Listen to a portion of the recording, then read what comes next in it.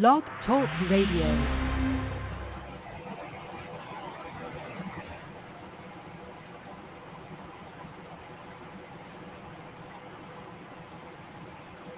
No Blog Talk Radio today, I guess. No intro. Hi. We're over here waiting for the intro from Blog Talk Radio. I guess it's not coming out tonight, but that's all right. We don't need it to have a good show. Plenty to talk about again. As y'all know, I'm Anthony Salome here with Alex Nicholas, the Rush Podcast. Alex coming back from Austin, where he got to see the Miners get their asses handed to him. How was that? Yeah, it was great. I can honestly say that was one of the best experiences I've ever had covering a game. I've been to a Texas game before, and there's a lot of pageantry, there's a lot of things going on, but being on the field, kind of just covering it throughout the week, it was definitely a great. Did you get to talk to KD or what?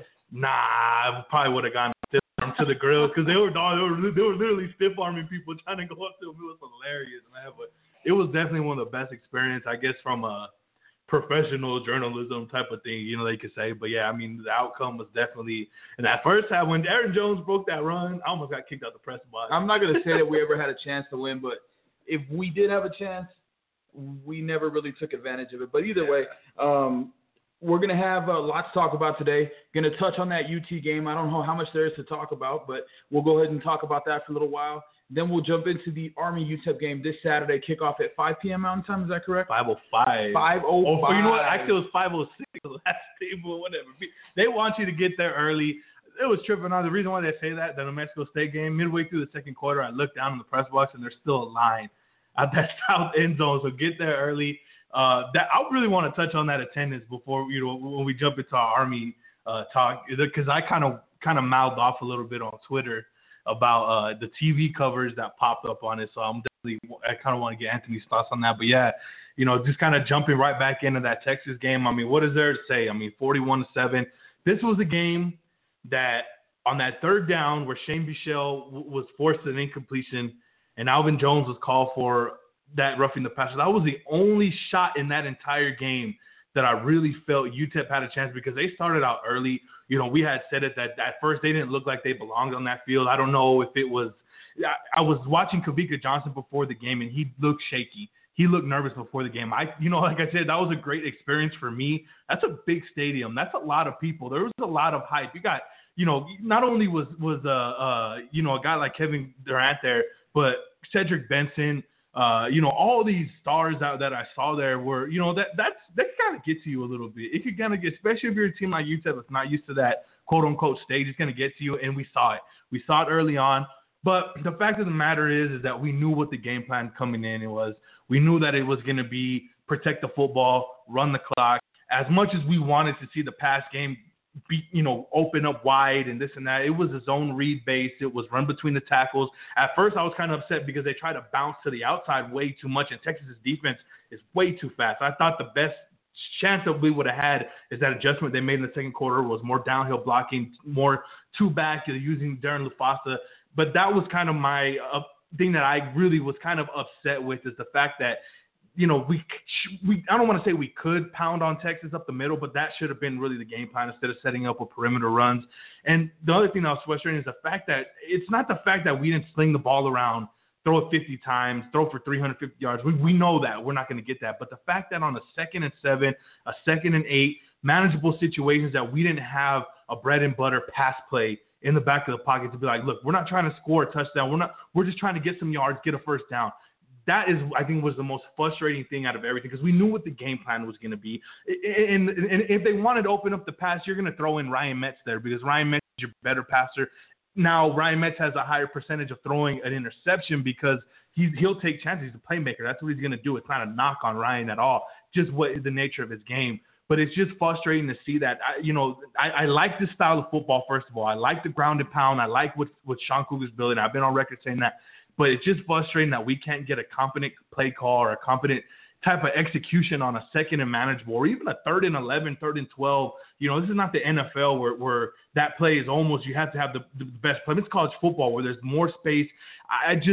That was another frustrating thing. It's kind of a broken record that we've been talking about when UTEP goes up against Power 5 opponents. I mean, I think we talked about it last week. We touched on the game plan that they were going to come in with. Were they going to try to stay in this game? Were they going to try to open things up and get creative and sling the ball around a bit? Not necessarily just throw downfield all game, but just get more creative in the play calling. Or were they just going to go and give it to Aaron Jones 15 or 20 times in the first half and then just wait till the clock hit zero? And I think it was more of the latter. I think that they made the decision going in that this was basically a loss, because if you didn't, then you would have tried to take advantage of some of these situations that you had. You mentioned the one that we gave away with Alvin Jones on that sack where I think it was 14 or no, it was 13-7. It was 13-7 still, and they had the ball near midfield, and that was a big one. But aside from that, I think the biggest takeaway from this game, for the most part, we stayed healthy, and that's all you can really ask for, in games like those. But I think the biggest takeaway from this game is that, and we've talked about it already, is that Kavika Johnson is not a quarterback. You can call him that. You can line him up, behind center. Doesn't make him a true quarterback. And that's what we found out in that game. He just never looked comfortable in that pocket. He wasn't able to make throws. I mean, it just – granted, he didn't have a whole lot of help either. There were times where he was under pressure and whatnot. But overall, he just didn't look like a passer. He didn't look like a passing quarterback. So I think what we've established with him – now, I don't know if Coach Kugler and Peace are going to go forward and establish this within their program, but I think from the outside looking in, what's been established is that – he's more of your, when you look you look down a roster and you see that position next to a name, I think that ATH belongs next to Kavika Johnson. That athlete, they're going to run him at maybe at quarterback, in different sets, but more at wide receiver, at running back, getting him in the slot or wherever it might be, just to utilize his talent.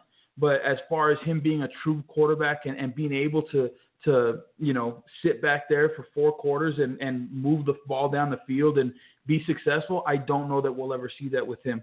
That's not a knock on him. He's a talented kid. He's just not necessarily made to be a pocket passer. And at this level, I think that's what you need to be, even within this offense, and that's why we've seen Ryan Metz succeed a bit, and that's why we saw him. Not that he did anything special late in the game. He completed a few passes, but when you see the threat, it allows for you to be able to capitalize in both the run and the pass game. I was telling you via text since the first quarter, maybe the second, whatever, get Ryan Metz in there because it opens things up. The defense had nothing to respect in the pass game. They were in base. They were in base. 7-8 man fronts all game long, and you weren't going to succeed. If we were counting on Aaron Jones breaking one for 50 or 60 yards in order to stay in the game, it wasn't going to happen. We got lucky, to be honest with you.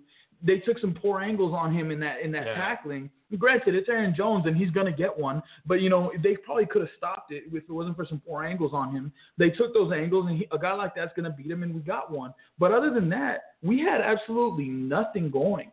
You take away that from Aaron Jones, and he rushed 17 times for 55 yards or whatever it was, the one thing that I take away from this game again is that I feel like Kavika Johnson is just not the guy that's going to get us there at quarterback. I think his talent needs to be utilized elsewhere. The good news coming out of that week is that Zach Greenlee is going to be available. Maybe not be healthy, but he's back. Maybe not be healthy, but that's another guy that, I wasn't necessarily sold on with durability and whatnot after week 1, but hey, we're going to have to go with him moving forward. You just hope he can stay healthy for 12 games. But yeah, I mean, as far as that Texas game goes, it really had, there was an opportunity for it to be a lot closer game. Just a closer game. I don't know that we ever had a real chance to win it. We could have scared them. We could have woken them and up. I think they did scare them, though, for about 15 minutes. I think they did scare them, but to scare them into the second half. You go down that drive where we're talking about Alvin Jones getting that roughing the passer penalty, and you come about up with 5-6 minutes left. You make them punt, and then all of a sudden you have a sustained drive down the field, and you empty the clock of the second quarter with a touchdown. Now you're going into the half with the lead on the number 11 team in the nation, and that for me is still up for debate. I don't know that Texas. We talked about that coming in. I don't know that they are that good. Notre Dame, what we were trying to gauge it on, struggled big time with Nevada in the first half. They ended up pulling away, but I think what's tough is that there's a lot more questions than answers that we had after this game. You know what I'm saying? No doubt. We were looking for them to do a few things that we didn't really see. And so now going into week 3, it's really a toss-up, and it's kind of scary. Oh, that's scary. I mean, I agree with everything you said on Kavika, and I think the game plan for him maybe going forward, if they're going to keep him at quarterback, is short passes. He just did not look comfortable when we talked about looking comfortable reading down the field. You know, his eyes were everywhere. It seemed like he was too conscientious of making a mistake rather than just going out there and balling. He's a baller. Yeah. I mean, people know that, and I think that was kind of the big thing on him. And then another thing offensively, I want to touch on a little bit of the defense, but offensively, the field possession was just horrible. You know, that can go hand in hand of why Kavika struggled, and I think that's about 20 to 30% of it. But I thought he did a good job of handling. There was no pre-snap penalties. There was no substitutions. I thought that was very crisp of him. But that field position did not help him at all. Real quick on that note, what's his name? I'm sorry, Luna. Oh yeah.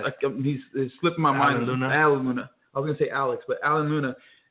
He didn't have a very good game. Horrible. His first few punts were, terrible. And when you're giving Texas the ball on the 50-yard line, inside the 50, you know, even if you force them to punt, that's when you start back inside your own 10. So for sure. And that really put the defense on the bind. And that's perfect transition to the defense, because after that pump block, I'm thinking, here go the floodgates. Yeah. But gosh damn, that defense, boy. I mean, that honestly, Texas. If you would have asked me before the game, I figured Texas maybe would tip 500 yards, 300 yards passing, 200 on the ground. You know, long drives, big plays. Our defense was hitting cats out there. I mean, I went back and watched that Texas game, when I got back from Austin on Monday or Tuesday. They were hitting. That was the biggest takeaway. Now, maybe sound-wise, as far as being in assignments and those type of things, I thought that, at times it looked disarray, just maybe because of Texas' speed, but the physicality of that defense, particularly up front with just that 3-man front going up against a patched-together Texas line, I think that's something that has to be said. Texas did not have their starters. Without their starting running back. Without their star running back. But that's what you want to see. Yeah. If we're going to be a competitive team in Conference USA, it doesn't matter if it's that 5-star first string guy. To see a guy like Nick Usher come out and have 2 sacks, to see Jason Van Hook show off his speed, to see Dante LaViolette really come up and make a big play earlier. Those are guys that you're going to be counting on in Conference USA play. And like I said, it is something that you have to note, that Texas was a little bit beat up on the offensive line. And, Chris Warren's still a stud at running back, and he still had his yards. But, that was very encouraging to see the physicality for one. That was huge, because I didn't know how – I've been brooding about it, hyping about it all week, that I just was not sure how UTEP was going to tackle. They did a tremendous job. Mm-hmm. On the outside, Kaylon Beverly, he got burned one time, but Kaylon and Nick Needham did a great job of leverage and tackling. That was a big, big improvement. I think that's something they can definitely hang their hat on for. But, the fact of the matter is that field position from the offense, I thought, really put the defense in a bind. But they held up. And like I said, that drive, we're after Luna's pump block, and they take over inside the 5-yard line. To see a UTEP defense, in the past, that's 6. That's 6 in one play. But to see them stand that way like some men, Alvin Jones could have had 50 tackles in that game, bro. That first half, Alvin Jones was going off. And I know it's kind of hard to put Alvin Jones as an NFL prospect because of his size. But that tenacity, oh, my God, bro. That's some shit that you just can't coach. And that was really, really impressive. But the fact of the matter is that there's still a lot of questions. There's still a lot of questions on the defense. But like I said, it's good to see a couple of guys that you figure that we're going to rely upon this week, next week against Southern Miss. That is definitely encouraging. And the fact that, they only beat us deep once or twice. You look at what they were getting. Basically, Texas had to earn everything they got offensively. And I thought that was a big step for UTEP, because even a couple of the wheel routes. Even when they put Swoops in. The big running back. They stuffed him a few times in short yardage situations, hitting it. And that was something that we talked about last week too. That was my key to the game, if you will, was physicality and hitting these guys. Because again, when you go onto a field like that, in an environment like that where there's whatever, I don't know how many people fit, 90, 100, whatever it is. You have almost 100,000 people watching you right there. It can be intimidating. And like you mentioned with Kavika, it can be intimidating. You have celebrities on the sideline. That can be intimidating. But the main thing is that Texas team, whether they're more talented or not, they're used to being on that stage. Ain't nothing it's not. That's normal. That's the regular. And even when they go to away games for the most part in the Big 12 or you play bigger schools, that's what they've been dealing with that week. since the recruiting business. Exactly. So that's nothing new to them. But for a team like UTEP, you go in there and you can kind of be starstruck a little bit. The lights and the fans and the celebrity. There's and whatnot. no Jordan Palmer watching. And so definitely, that's a tough thing to do. And for the Miners, I think, and I mentioned it last week, I think when you go up against a team like Texas, that other team almost feels like you don't belong on that field with them. The commentators didn't. And the commentators, if you watch the game, they were pulling their pants down and just diarrhea. They weren't holding anything back. Nope. They were just basically saying, look, they don't belong on the field with us. Ricky Williams more was. I was kind of shocked at that. I mean, obviously it's Longhorn Network. They were normally when you have commentators, you try to be a bit impartial, But anyway, this is what we're gonna do with this Texas game. Yeah, man. I'm just saying. I was trying to get around to the point that with all that, you have to hit them in the mouth and show them that you belong on that field. And I think the defense did that. Real quick before we move on, the most impressive thing to me, you open up the game 3 and out. And then the 3 and outs are really what killed the killed the drive the defense past 3 years. Yeah, definitely, because you keep putting your defense out there, asking them to get stops. That first Texas drive, we got lucky. I don't remember who caused the fumble, LaViolette, but it didn't really seem like he was necessarily trying to punch the ball out. He was trying to wrap, and he just happened to hit it right on, and it was perfect timing, went out of bounds, whatnot, so fine. But following that drive, they get a touchdown. But then they force a couple punts and they give up a couple field goals. And you're talking about a defense has given up only 13 points, and they've continuously been put out on that field to come up with stops. And they've given up 13 points. It's a 13-7 game with 2 minutes left in the first half. If you would have told me that going in, I wouldn't believe you. I wouldn't have believed it, but I couldn't have asked for more. Nope. I'm extremely impressed with the way they played, with the physicality, with the speed, with their tackling, just fundamental tackling. And those forced punts came in situations where, as a UTEP fan, as you're watching the defense, thinking, here it comes. Here comes that big play. But it didn't happen. And I think that 3-4 defense is just protecting that long ball. It's keeping everything in front, and you're seeing that sound physicality. What I did notice is that it did seem like you're talking about keeping everything in front. What you end up doing, you protect against a long ball, but you give up 4, 5, 6 yards, and so you find yourself in a lot of second and short, third and short situations where you have to come up with a tackle on a 1 yard to gain situation. Anyway, I like what I saw from the defense. We're going to need a lot more of that effort if we're going to be able to stay in this game that's coming up, which may very well turn out to be another, if anything, neutral field game, if not away game. With obviously the presence of Fort Bliss. That's a big deal. I mean, I'm real curious to see how it is. I don't know the technical rules about blocking TV games, but I took exception to some bullshit. And I saw KDBC. Lou Romano try to justify it, man. That was some bullshit. The thing that pisses me off about him trying to justify it is, look, don't try to come out here and say you're doing a service to the community. Motherfucker, you're out there making money. And I'm not going to hate on Lou Romano for making money. But don't come out there and try to sugarcoat that bullshit. I'll tell you what they did wrong. It's not that they're televising the game. It's that they announced it on Monday. Yeah. And so when you do that, you just took away thousands in ticket sales. Thousands in ticket sales. Now we're already going unsold. Exactly. Capitalists busted out. People were planning on going to the game. You have and a lot of now, especially in this city, we've seen it over and over. They're not going to go. If they don't have to go, they can watch it on TV. They'll stay at home. And it's just, again, it's not a wrong thing that they are televising the game. I wish they would have waited till today or tomorrow to go, last minute, hey, only a few thousand tickets left. We're going to go ahead and televise this game. If it is sold out, you got somewhere to watch it. Instead, they announced it Monday, and you probably just short sold 5,000 tickets, 7,000 minimum, tickets. at the minimum. So I think that's terrible on CBS.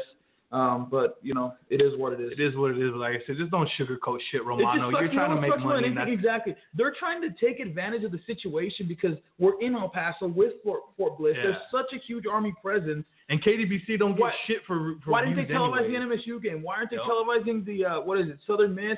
Why aren't they televising? road game at Rice that doesn't have TV or at FAU. It's definitely money for them. You can't blame them. Can't hate, but you know what? Hey, don't come out here and try to sugarcoat. You can't blame them, but we will. Moving on, we're going to be talking to Sal Interdonato, who covers Army sports for the Times Herald Record. He's the beat writer out there. We'll have a lot to hear about what he has to say in just a few minutes, but let's jump into it, man, because I know that we mentioned it before. We talked about this a while back.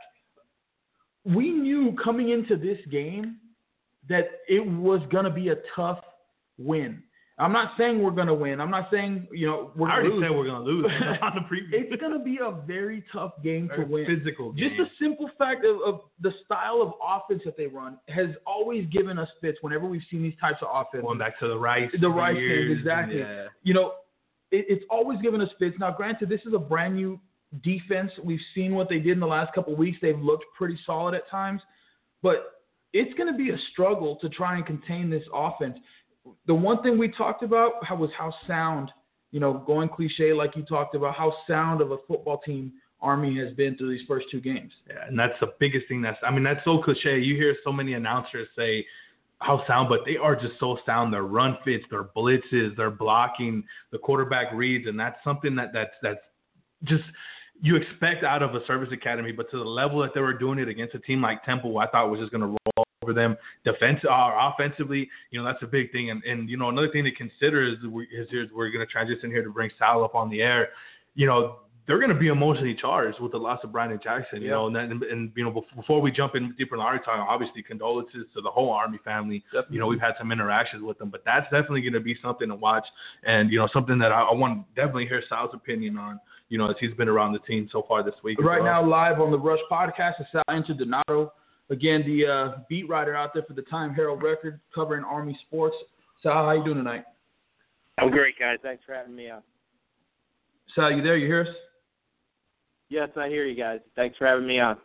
Looks like we may be having some issues, Sal. If you can hear us, give us a call back. We'll get you on. But, yeah, no doubt about it. This is going to be a team that's going to be I can't even imagine what they're going through with that loss. I saw that come out on Monday, I believe it was, on ESPN. I saw the article, and, that's something that really it takes a toll, to lose anybody. But when you're a football team, you're a family. You guys do everything together. You eat together, you sleep together, you go to school together, everything. So you're losing a brother, and so they're definitely going to be emotionally charged. That's going to be something that is going to be weighing on their hearts as they play that football game, and that they're going to be coming with some extra intensity to try to win that game for their lost brother. And let's bring on Sal one more time. Sal, you there this time? Yes, sir. How you doing, guys? I don't know if that's on our end or your end, Sal. We can't hear you, man. The first time we ever had. It's not a Rush podcast though without some kind of issue. Usually the guests and the calls are always on point. That's weird. Sal, are you there? Sal going once. Oh, I don't know what is going on. Maybe we can't hear him, even though we can hear ourselves. That's true. If y'all listen to us on the podcast and you can hear Sal, give us a message on Twitter right here on the chat room. Let us know that you can hear him. I guess we can try to have a conversation with him as best we can. We'll have him ask questions or answer questions without us talking. But all right, let's jump into it a little bit.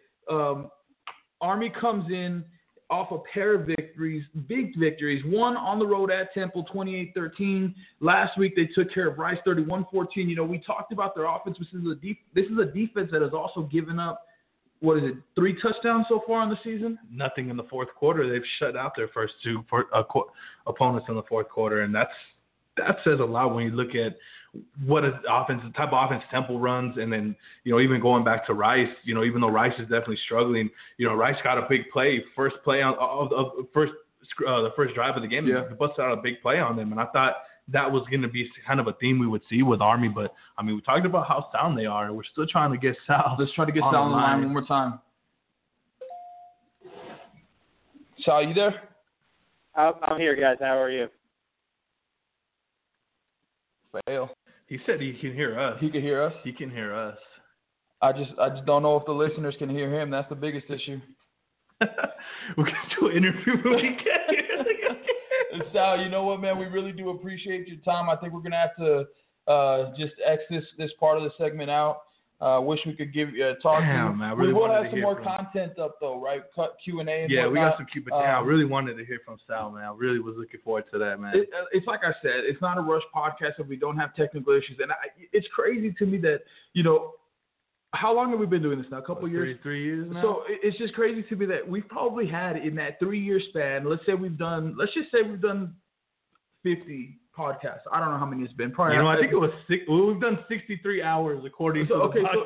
So let's say we've done 50, all right? Of those 50, we've probably had 1 or 2 that have actually gone down without a single hiccup. Yeah. So we're back to it. But, all right, let's talk a little bit more about Army.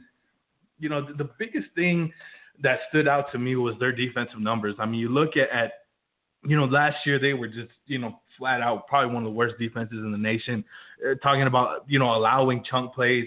But now they're experienced. And the big thing that stood out to me was their ability to just shut you down on third down. Their first 2 games combined, 4 of 19 that they forced teams to go through, forced teams to punt on a third down. That is key. And that's something that if you read my writings on Minor Risk, that's a big thing that I always touch on is third downs, especially with the type of offense UTEP runs. And now we're starting to see the defense, like you mentioned. That defense is that kind of that bend and don't break, but it's that blanket where everything's going to be in front. And as an offense, you're going to be in those second to third down situations, and that's going to be key when UTEP is on offense. Can they just not, the key on this one is not letting Army play behind the line of scrimmage on the early downs and getting into those 2nd and 12, 3rd and 12, something that we talk about every week. But they're just so sound where it's really hard. I think any type of balance is going to be tough. We always talk about balance, opening things up, but Army is so sound mentally, and they do have some athletes, but I think execution is going to be the biggest thing that the UTEP offense is going to have more than balance, more than throwing the ball, execution of not allowing guys to play in that backfield, execution of when there's a play to be made in the passing game, you got to execute that. The throw has to be made. The route has to be run. The catch has to be made. I think that you have to match Army's sound play with your own type of fundamental offense, and I think that's going to be a key, and that's something that I've seen here and there from a Brent Peace offense during camp, and you saw it against New Mexico State, but this is going to be tested to that ultimate level, and the key thing to look at too, the Brandon Jackson kid was an impact player at corner. This wasn't a 3rd string, 4th string guy, walk-on guy. This was a legitimate type of player that he could probably be considered for all conference, this year. Even though he was a sophomore, he had a productive freshman year. So Army's going to be struggling a little bit, or shuffling. I want to say struggling, but shuffling to kind of cover. And UTEP probably has maybe 1 or 2 more have to account for weapons than maybe a Rice does, as I watched Rice the first couple of games. So I just think that the fundamentals is going to be so huge, for this team to be able to just grab first downs, because Army is so sound. Those linebackers in there, the 2 linebackers I've been writing about, Jeremy Timpf and Andrew King, those guys are just headhunters. We've talked about, the reckless type of linebackers like a Jimmy Musgrove that we've seen. You have 2 of those guys, almost like Smash Brothers type of guys, and that is going to be tough. And like I said, the key in this one offensively, we always talk about balance. We always talk about some type of creativity. I think in this game, you got to throw that out the window and execute what you want to do. Obviously, balance is something that I think we're going to see way more with Zach Greenlee in there, because you could do it against New Mexico State. We've seen that, and I think that's the offense you're going to see week in and week out against Conference USA opponents going forward. But that execution has to be at a very, very high percentage. Like I said, just to grab a first down. I think this game's played in the 20s. I don't see this game turning into a shootout. It has that potential. Army's offense isn't really that explosive. UTEP has 1 explosive player. I think it's really going to be one which defense can continually force the other team to make mistakes in this game. And that's the UTEP offense cannot allow themselves, because I think we know that they have the weapons to be able to kind of break down a sound defense with just pure athleticism. And I think a big thing is, something that I was looking up here, Army's a team that already has 5 takeaways in 2 games.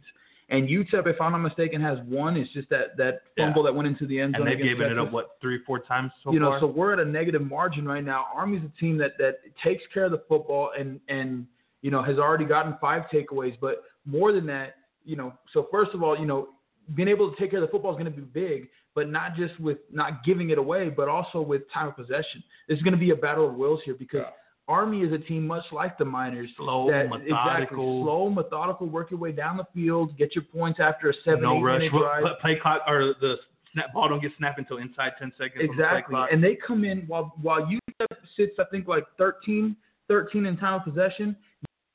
Army comes in at number 4, averaging 38 minutes a game with the football. So that's going to be something to look out for because, whoever's on this field longer likely is going to be the one that comes away with the win. If somebody's struggling offensively and they're not able to have those methodical drives, your scores likely are not coming from big plays. Your 3-and-outs are going to kill you. Exactly. Murder you in this game. A team like Army will wear our defense down if we see something like we saw against Texas where our offense, goes 3-and-out, 3, 4, 5 possessions in a row. This Army offense will wear us out with 10, 11, 12 play drives, and the defense won't have any gas left in the tank for the third, fourth quarter. So that's something to keep an eye on. I wish we had Sal on to talk more about this because, honestly, I just don't know enough about Army. I haven't been able to watch them as much as you all. I know you've watched every minute of action.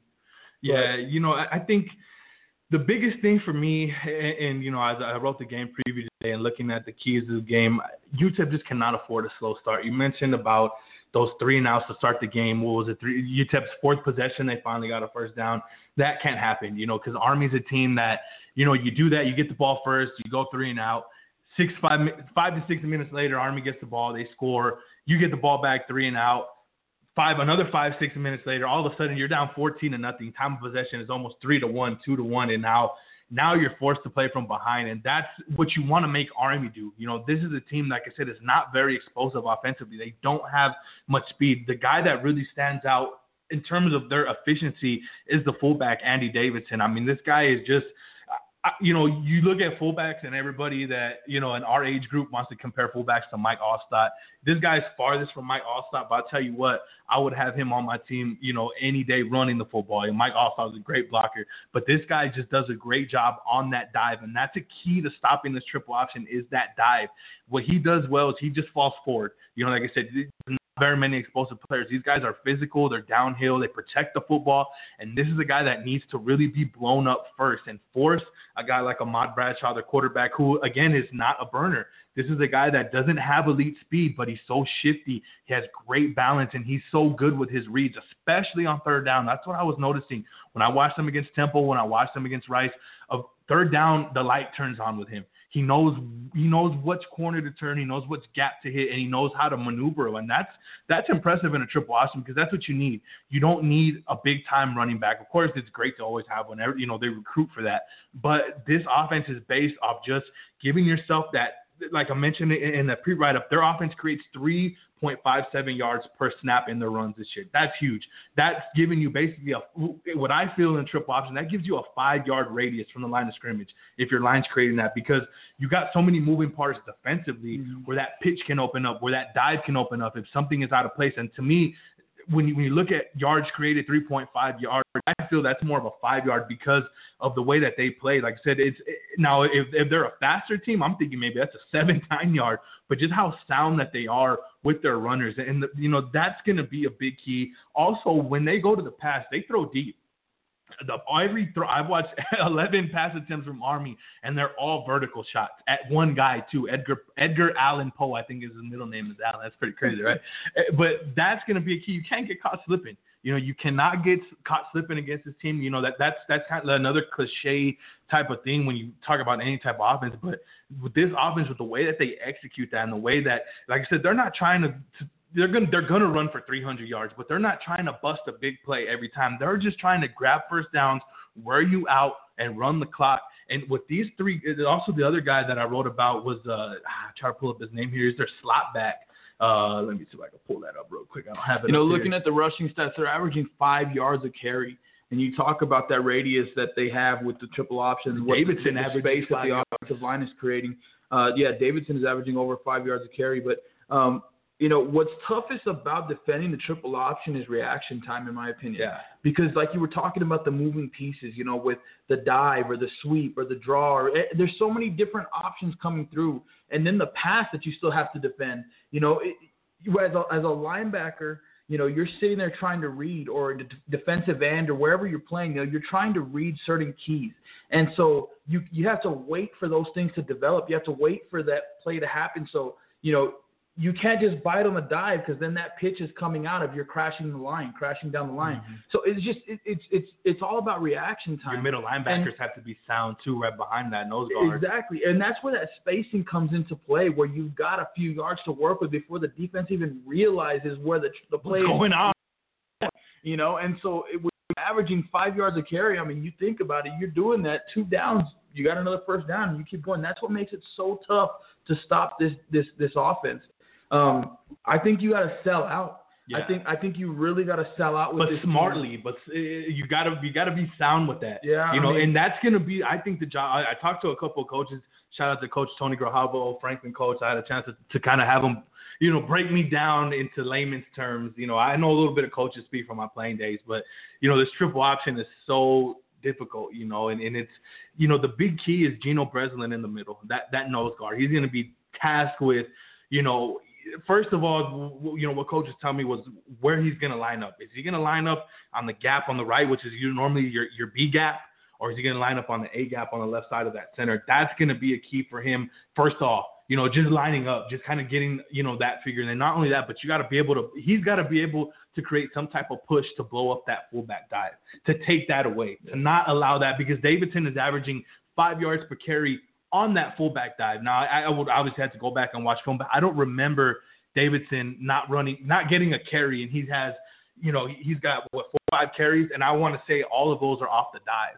So if Geno Breslin, and now without Alvin Jones in the middle, you're going to move Silas Fursley to the middle to play inside with Dante LaViolette. Those 2 guys have to be sound behind him, because if Breslin gets blown up himself, well, like I said, there's a 5-yard radius there where those linebackers got to converge.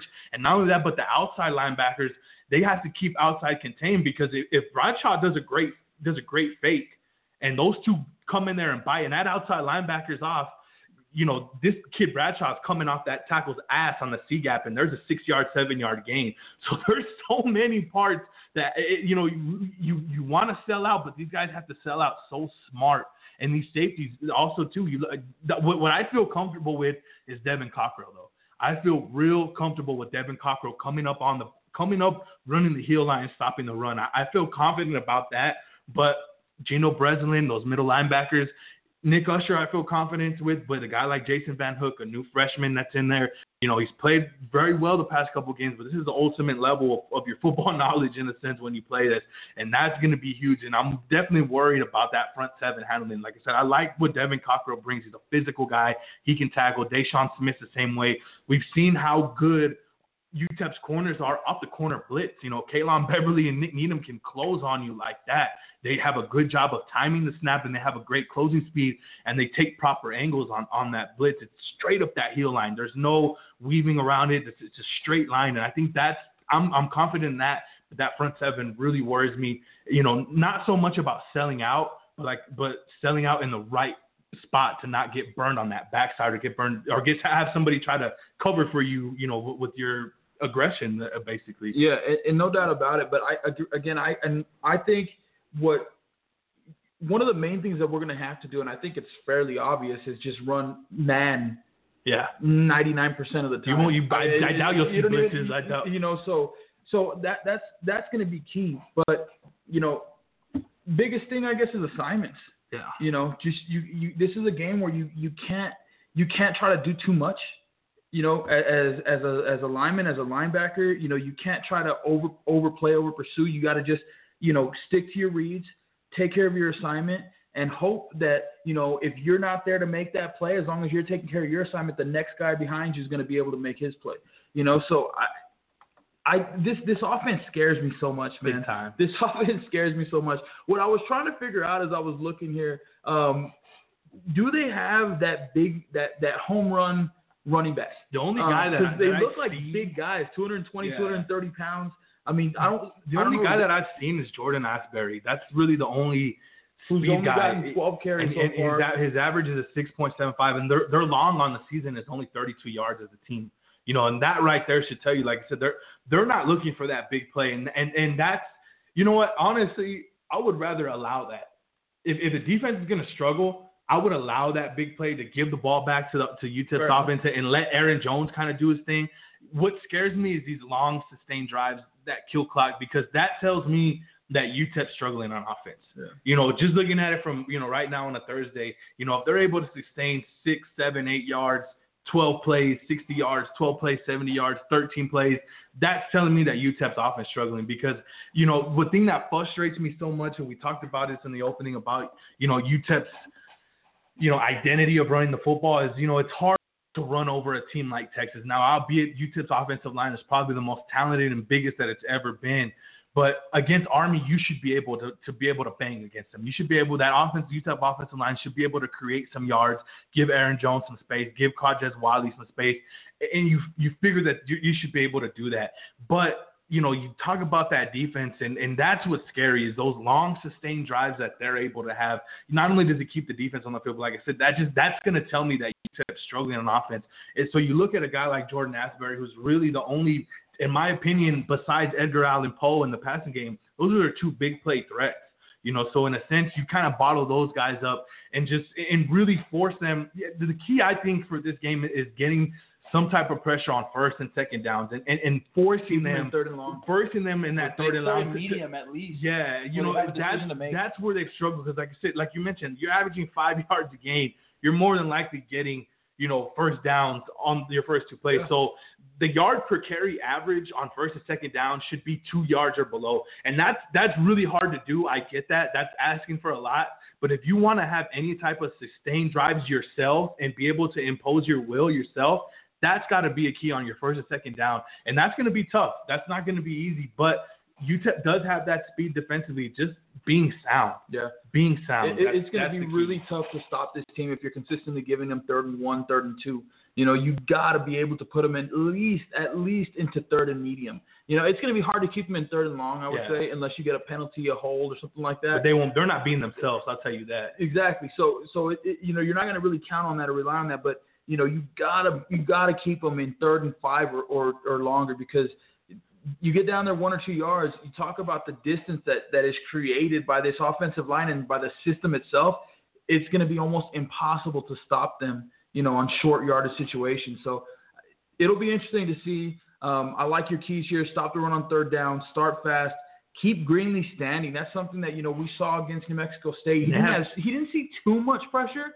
But when he did, he seemed to take some pretty good hits, and obviously it had its effect. It took its toll. He missed last week. Army already has 6 sacks on the year. This is a team, like I said, they're that slant 3-4, that pressure defense, and I have to believe, that they know that Zach Greenlee isn't 100%, and they're going to bring the house on certain downs, especially on passing downs.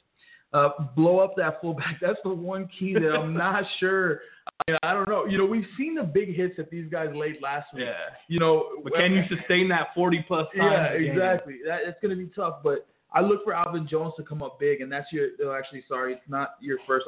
I read that wrong. It's Aaron Jones, of course. 5 to watch. I think we might have to take Aaron out of that, because we already know. That's a given, bro. That's a given. I'll start mine with Alvin Jones, man, because that's a guy that we've seen. He's healthy, man. He's a ball hawk. The guy loves to be in on the action. The guy loves to hit. And like you're talking about, that last key, blow up the fullback. You talk about, not Ahmad Bradshaw, Davidson, right? That's Andy Davidson. These celebrity names throw me off. You got Chris Carter, you got Ahmad Bradshaw, Edgar Allan Poe, Poe. all name team. But no, I mean, it's going to be tough, but I expect Alvin Jones, assuming he's healthy, to be right there. He would be the guy that's going to have to fill that hole, blow up that run, and hopefully we'll see if they're able to stop it. Andrew King, Army linebacker, is another one that Alex has to keep an eye on. Ahmad Bradshaw, we did talk about the quarterback. Nick Usher, linebacker, and Geno Breslin, our nose guard. Nick Usher I thought that was one of his better games in his career, and that's just something I think he can build on. Is Alvin? I'm over here talking out of my ass. Is Alvin Jones officially out? It seems like hearing Cougar talk about it on the radio show, and I've been listening to some of the interviews from practice. It's like a game time, last minute decision. I honestly would put it 40-50%. I have a hard time believing this guy's going to want to sit out this game. Yeah, that's something that Cougar exactly talked about. That it's hard to keep him off the field. But I think if he does play, there may be a pitch count. You know what I mean? Maybe. Yeah, but honestly, if the kid isn't ready, physically to perform at that high level, or if there's a small risk, you got 8 conference games coming up, man. You got 8 conference games, plus you're going to have a game against Houston Baptist later. This is a tough. This is a big game. Let's get into that. Let's get into that for sure. We talked about this coming into the year and how the schedule's set up. And we know that basically after the Louisiana Tech game, I mean, it's manageable. It's very manageable, versus FIU, at UTSA, versus Old Dominion, versus Houston Baptist, at FAU, at Rice, at UNT. No bullshit. You could potentially sweep that. I mean, it's going to be far-fetched for them to really do it. This week. But I'm saying you could potentially win every single one of those games. Those are all winnable games. I agree. I totally agree. Coming back, we're 1-1. The problem is you could potentially lose these next 3 games. In a bad way. And all of a sudden you're 1-4, and you need to go 6 out of, or whatever it is, 7 out of 8 or 6 out of 7 to, potentially get yourself back into the conversation. I mean, it's going to be tough. And so this game right here, to me, is going to be telling. Has this program under Sean Kugler turned the corner? Because I guess, we knew going into the Texas game, we were going to chalk it up as a loss. We weren't expecting the corner turning to be going on the road. We just want to see what we saw in the first 10 minutes or first 45 minutes. Yeah, we were expecting the turning of the corner to be, can you win those big games that are kind of evenly matched, where it's going to be a slugfest, where your team's going to have to make plays to win the game, but you're right there even, talent-wise, because that's what it's going to be a lot of the rest of the season. You got Southern Miss coming up next week, who looks really good. They're like a 1A or 1AB team in the conference. But, if you can come and stop a team like Army with the way our secondary has played so far and the way our front 7 is playing, you could stay in a game with a team like Southern Miss. Yep. We saw them get shut down against Kentucky and get demolished in the first half. Now, granted, they came out in the second half and scored 35 straight. Still haven't stopped scoring. Going back, this is just a big game for me to see if we are at where we think we are. We see some things. We saw the win against New Mexico State, but we had questions. We saw, some bright spots against Texas, but not much more, and we still have some questions. So this is the answer game. If those questions are going to be answered, and if they're going to be answered in the way we would hope they are, this is the time. Right now, you got a game, tough. I mean, going back to losing Brandon Jackson, man, I mean, these guys have a leg up already coming in, I couldn't have said it better. I mean, this is what I was thinking about the show yesterday. I was thinking, this is how we should lead into the Army talk, because it is. I mean, this is that question game, the question sequence. Yeah. Because like you said, Southern Miss coming in next week, they look like a juggernaut. Louisiana Tech looks like a team that we didn't expect 2-3 weeks ago. And Army, I've told you 3 weeks ago, I thought this Army game was an easy 48-13 win for UTEP. And I know more. I picked UTEP as a loser in this game, and I'm standing by that. So this is going to answer a lot of questions. For me, the biggest question this is going to answer for me is the quarterback situation. I think this is and that's what a lot of people have been kind of asking. Shout out to Adam Sanchez, Kid Miner on the comment thread. That was his question about where's our quarterback situation. I think this game is going to tell us big time. Is Zach Greene that guy? Will we see Ryan Metz in this game? I highly doubt it. But will we see Kavika Johnson? Yes. In what capacity? I don't know. But I think that's really going to figure things out because, yeah, like you said, this is kind of that stepping stone game, in my opinion, to see, okay, is this team going to compete? Where are they going to compete? Are we going to be a middle of the pack type of team that week to week, you get what you get, kind of what you saw last year? Not really what you saw. Sometimes what you saw in 2014. But that I think that's what's going to tell. Is this quarterback controversy, this quarterback situation figured out? And is this team going to be consistent week in and week out, or are we going to be opening a box of chocolates with the Miners every week? And I think this game is definitely going to set that precedent, especially early, because that's tough to play Southern Miss, to have that type of tough game, and then go on the road against La Tech, who I think might give a little fits to Texas Tech this week, but that's to be seen. But, yeah, you hit it right on the head. There's really nothing else that I could add than what you added, is that this game is going to set the tempo and answer so many questions. But for me, like that quarterback situation, I think is going to be the biggest one. Talking about the quarterback situation, I think I haven't even seen the depth chart, but I would just knowing Sean Kugler and knowing how that, he runs his program, I would assume that Kavika Johnson is still number 2. Yeah. But if you ask me, if if it comes down to it, if for whatever reason Zach Greenlee can't go, if he gets injured, God forbid, we don't want that to happen, of course. I mean, knock on wood. That wood? That's real wood? That's real wood. No, come on. I got you. But no, to me, Ryan Metz has to be the guy you go to after that.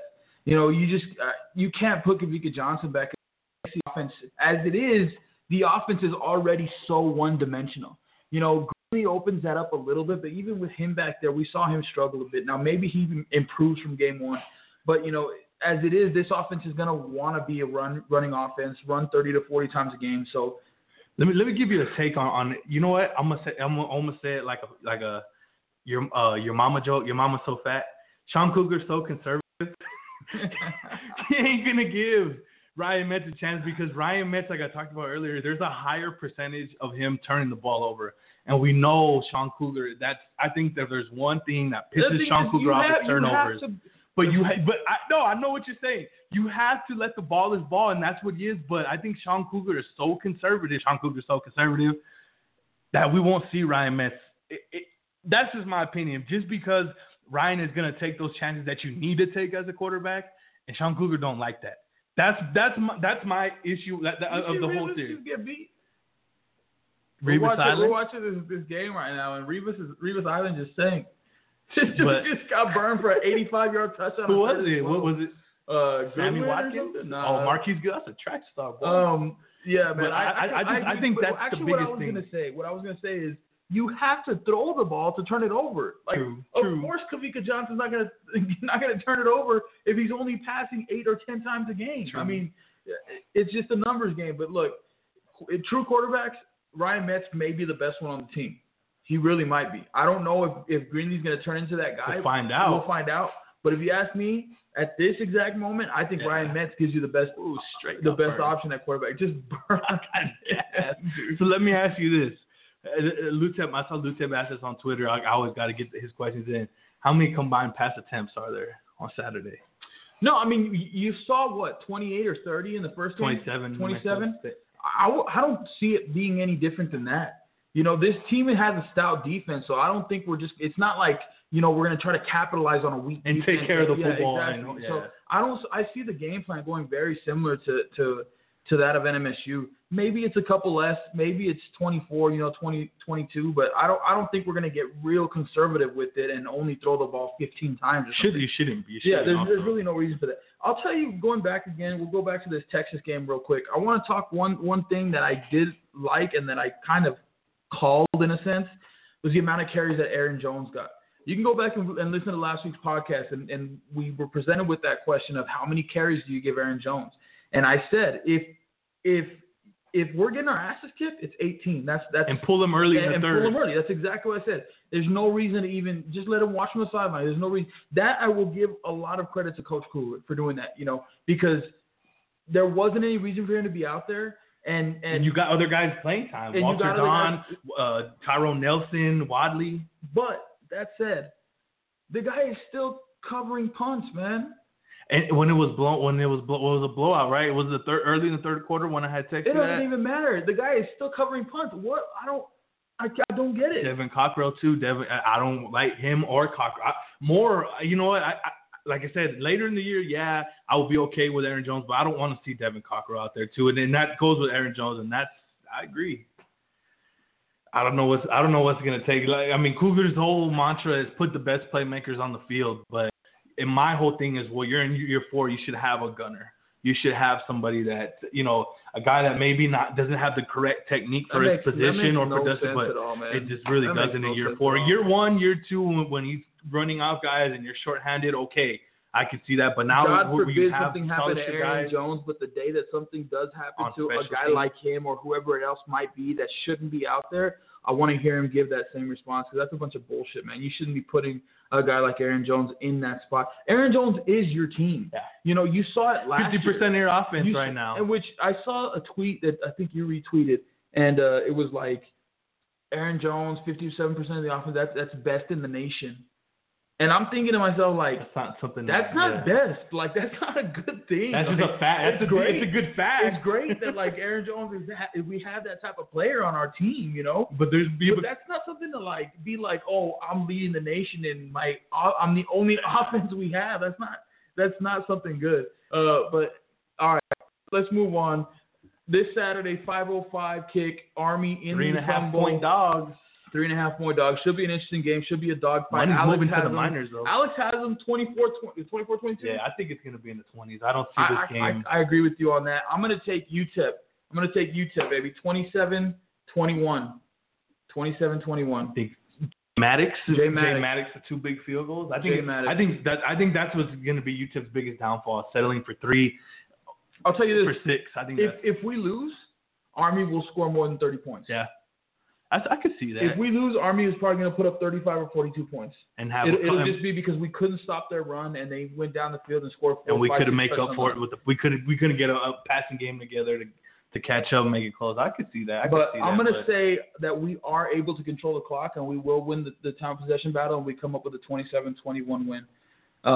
We'll see how that goes. Let's move on, though. Let's start talking a little bit, wrap it up right here with some Conference USA talk. I'm looking for the rankings, man. Wow. It's UTEP, I think. Like, and then the week it's like, come on now. Louisiana Tech got one first place vote. Come on now. Like, okay, you guys hung with Arkansas. That's great. If you would have beat Arkansas, I would definitely see you getting at least a couple votes for first place. But you didn't. In my opinion, there's 2 on. top teams in Conference And USA whoever right voted now. for UTEP, come on, man. Seriously. We should have put that drop in the queue. Oh, man, here we go. Western Kentucky, Southern Miss come in 1A, 1B, exactly the same amount of points, 223. As it should be, I think. 8 first place votes, no doubt about it. Southern Miss taking care of business, 2-0.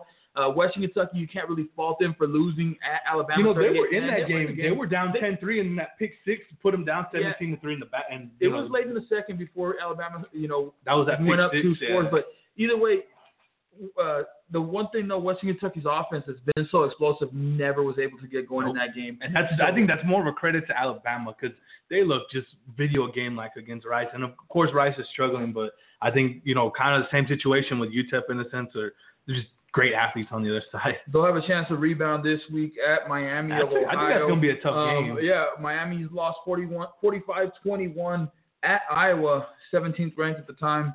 And then they lost last week to Eastern Illinois? Who is that? Tony Romo's school? Eastern Illinois, man. Either way, Conference USA's got to take care of their opponents from the MAC. I think so. I think there was a time where Conference USA was head and shoulders above the MAC, and I think that's kind of switched around. But most definitely, big time, and I think Western Kentucky can maybe get a little bit back. I think might still be best on the top. You still got Western Kentucky, Southern Miss, even La Tech in that conversation. Throwing Marshall on any giving week. Marshall's consistent. But other than that, we're so poor on the bottom half of the league. I mean, it's bad. It's very bad. But 1A, 1B, Western Kentucky, Southern Miss this week is going to be taking on Troy in Hattiesburg. They only allowed 41 total yards of offense last week. And now, it's an FCS opponent, but it don't matter. I mean, that's ridiculous. Marshall's being Marshall. They came off the bye in week 1. They're coming in number 3. Took care of Morgan State 62-0. Look, Marshall's never won to write off because every single year it seems like they're competing or playing in the conference championship. So that's a team right there that at this point, a lot of people, they had some pieces that they lost from a year ago, but still the way they reload, the way they're consistently up there at the top of the league, you could put Marshall in that conversation for 1C if you want to do it right now. That Florida recruiting pipeline they got. Louisiana Tech comes in at number 4. They beat South Carolina State 53-24. I'm sorry. My bad. I'm sorry. And I guess technically, they probably should have been put ahead of Marshall in the rankings because of the 1 first place vote. But it is what it is. Either way, tied third, 187 points. Louisiana Tech, look, I think they're better than we thought that they would be. If they're really deserving of that first place vote, they better go out there and make it a damn good game against Texas State. Texas Tech hold a lead for a good. If not, come up with that win. Agree. Texas Tech coming off. I think they played Arizona State in a of course, a Yeah, that shootout. was They wild. I was scored watching at the 120 bar. That points or something. that game was like 41-37 going into the fourth quarter, and it ended up in the 60s and 50s. Middle Tennessee comes in at number 559 points. They lost at Vanderbilt 47-24. Now, that tells me a lot. Yeah, because Middle Tennessee, we thought they were going to be, one of the better teams in the West. They probably still will be, but that defense probably isn't as good as we expected. They lost giving up 47 points at Vanderbilt. I mean, I don't think Vanderbilt a team that they've been even with over the past couple of years. Definitely, but I don't think Vanderbilt has scored 47 points like all of last two seasons combined. Like, you look down their list, they're scoring 10 points a game, 7, 13, 3. I mean, Vandy they're not a powerful offense in any way, and they gave up 47 points to that team. Not saying that it was an easy game or that they were going to win it or they should have won it, but to give up 47 points, I mean, I think there's something to say about that. And they have a big test at Bowling Green, another kind of offensive team that likes to throw the ball around with Mike Jinks, the former assistant over there at Texas Tech. So you're going to see that type of offense. That's another kind of must-win game for the conference because that's, we thought Middle Tennessee would probably be up in that upper tier. Now they're starting to look like they're in that middle. But still, you want to be able to win those type of games against Bowling Green, who's kind of been that middle to kind of almost the same as where Middle Tennessee's been. Yeah. One week you look at Middle Tennessee and they look like, oh, damn, they're a top 3-4 team in the conference. And then the next week they look like a middle feeder. And that's kind of what Bowling Green has kind of been in the MAC too. And that could be one of the best games of the week. It might be, but I do expect Middle. Whereas it's in Murfreesboro. It's on the road again. Oh, they're on the road again. Yeah, that'll definitely give Bowling Green a few points there, but Bowling Green's a team that they have been pretty consistent. Like you talked about, they like to air out the football, but this year they seem like they're down. Yeah. Week 1 got new head coach. New head coach, but got smashed against Ohio State 77-10. Last week barely come up with a win against North Dakota. So I would say that if you're Middle Tennessee, you have to win that game. I mean, like you mentioned, the must-win games against the MAC, you got to win that game. UTEP comes in at number 6, won first place vote. Again, I don't know who that was. The second half of that game. They turned it off when it was 13-7. Come on, man. Number 11 Texas beat them 41-7, as we talked about, and we talked plenty about them having Army. And so this is where it gets crazy. So the American Sports Network, is that what CBS is televising? Yeah, because KDVC is a Sinclair network. Okay. So it could either be K-Fox or KDVC. I was going to say, so the American Sports Network is televising it, but okay, we're on the same page now. Then that moving on. Florida, the 7-13. This is where it's like just draw out of a hat because I don't agree with UTSA at 9. I don't agree with. It's hard to play. Yeah, and that's the next thing I was getting to. I need 2 more eye tests for a lot of different teams, and especially these teams at 7-13. It's like Charlotte, right? Charlotte has been terrible the last couple seasons, and they come in and they lose to, was it Louisville the first game? 77 piece. Ridiculous, lose by 60 points or whatever. And then they come back and hold on. That should be a W against Elon, right? Yeah, that's my bad. Okay, sometimes I'm drinking a little bit. I had a La Tech fan. No, but you come back, and again, it's like we talked about Southern Miss giving up only 40 whatever yards. If you score 47 points, then you're putting something together. It doesn't matter if it's against the FCS school or not. To put up 47 points, that's showing something for that offense. But I just, how do you put them ahead of North Texas, who got blown out a week? Or actually, North Texas did get right. SMU, yeah, they lost by 21 or something. Yeah, it was the score wasn't as close as the final score of that game. I watched that game. North Texas 1-1, Charlotte 1-1, both sitting behind Rice, who's 0-2, and FIU, who's 0-2. It's so hard. And the big thing was I say UTSA too. I had -1 yards rushing last week. -1 yard rushing. I mean, that to me, that I don't see. And, of course, their defense, we talked about their defense, but there's just those 4 teams right there stand out as teams that have it's way too many question marks right now to even put any of these teams above 10. But like I said, you still need two more eye test games for a lot of these teams. And, the team that I'm really interested in seeing how they play this week, our number 8 team, Old Dominion, at NC State, because this is a team that, their coach kind of fought for their respect because he felt like they were disrespected in the meeting. I thought he was kind of right to a point. And, even though they got blasted last week against App State for the second straight year, App State blasted them, I still think this is a team with pretty good athletes around there. Ray Lowry, David Washington, Zach Pascal on offensive, TJ Ricks on the defensive side. Going into NC State, I don't want to call it a rivalry game, but it's a regional event, I guess you could say. And that's a team that I think can kind of leapfrog the Miners, can leapfrog Florida Atlantic into that 6-5 spot. And this is I don't want to say this is a game that tests that, but their performance can maybe dictate that and kind of set the tone for ongoing. And, I think I had Old Dominion at 7, if I'm not mistaken, in my rankings. Yeah. But either way, I couldn't agree with you more on that. And if they are able to upset NC State on the road or even make it a game, I mean, if it's a game that comes down to the wire, I wouldn't have any problem putting them ahead of UTEP if UTEP comes out and gets beat, by 14 or 21 points. Yeah. It's only logical. But again, like you were talking about, once you pass these teams, FAU's the jury's still out on them, if you ask me. 38 against Miami. But, they got a tough one this week at Kansas State. But, UTSA has not looked good. Florida International looked even worse. Rice, I don't know what to make of them. I mean, they're Army, bad. I think if bad. Army is that good, then this isn't necessarily the worst loss. And then you talk about Rice's first game against nationally ranked, right? No, it was the Western Kentucky. Oh, the Western Kentucky. Western Kentucky made that look easy. Yeah, definitely. But if we know how good Western Kentucky is, you know what I'm saying? So you can't really hold that loss against Rice because they're not as good as they were, but are they number 10 or 11 or 12? I don't know if they're that low. And that kind of depends on how good Army is to me. If Army comes in here and they're able to basically do whatever they want with us, then I think Rice may be a little better than we're giving them credit for. So we'll take a look at that as the season progresses. Another week of eye test, bro. Another week of the eye test. North Texas at number 12, Charlotte at number 13. Good luck to North Good Texas. luck, man.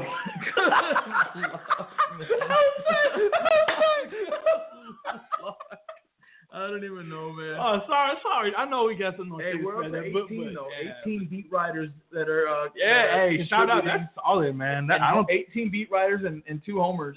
16 beat writers. We got jokes in the podcast. I'm just kidding. Hope Appreciate all y'all enjoyed that vote, man. The Rush podcast in the books. It was a good episode. Of course, we had some issues. Wish we would have been able to get Sal on here. Yeah, man. I know. Still check out all the content that he's got over at. I closed my computer already, but the Record News, Daily Record, Herald, or something like that. We retweet. He has a podcast we'll up there. We'll retweet. You'll see the conversation that Alex has with him in the Q&A. Of course, 5:05 kickoff this Saturday in the Sun Bowl. Don't stay home and watch CBS, man. Make them pay for televising the game. I don't know. I was going to say something. I'm going to keep my mouth shut. Anyway, 5:05 kickoff. You all be there or be square. We'll see you on iTunes and Twitter and Facebook. All that. My email.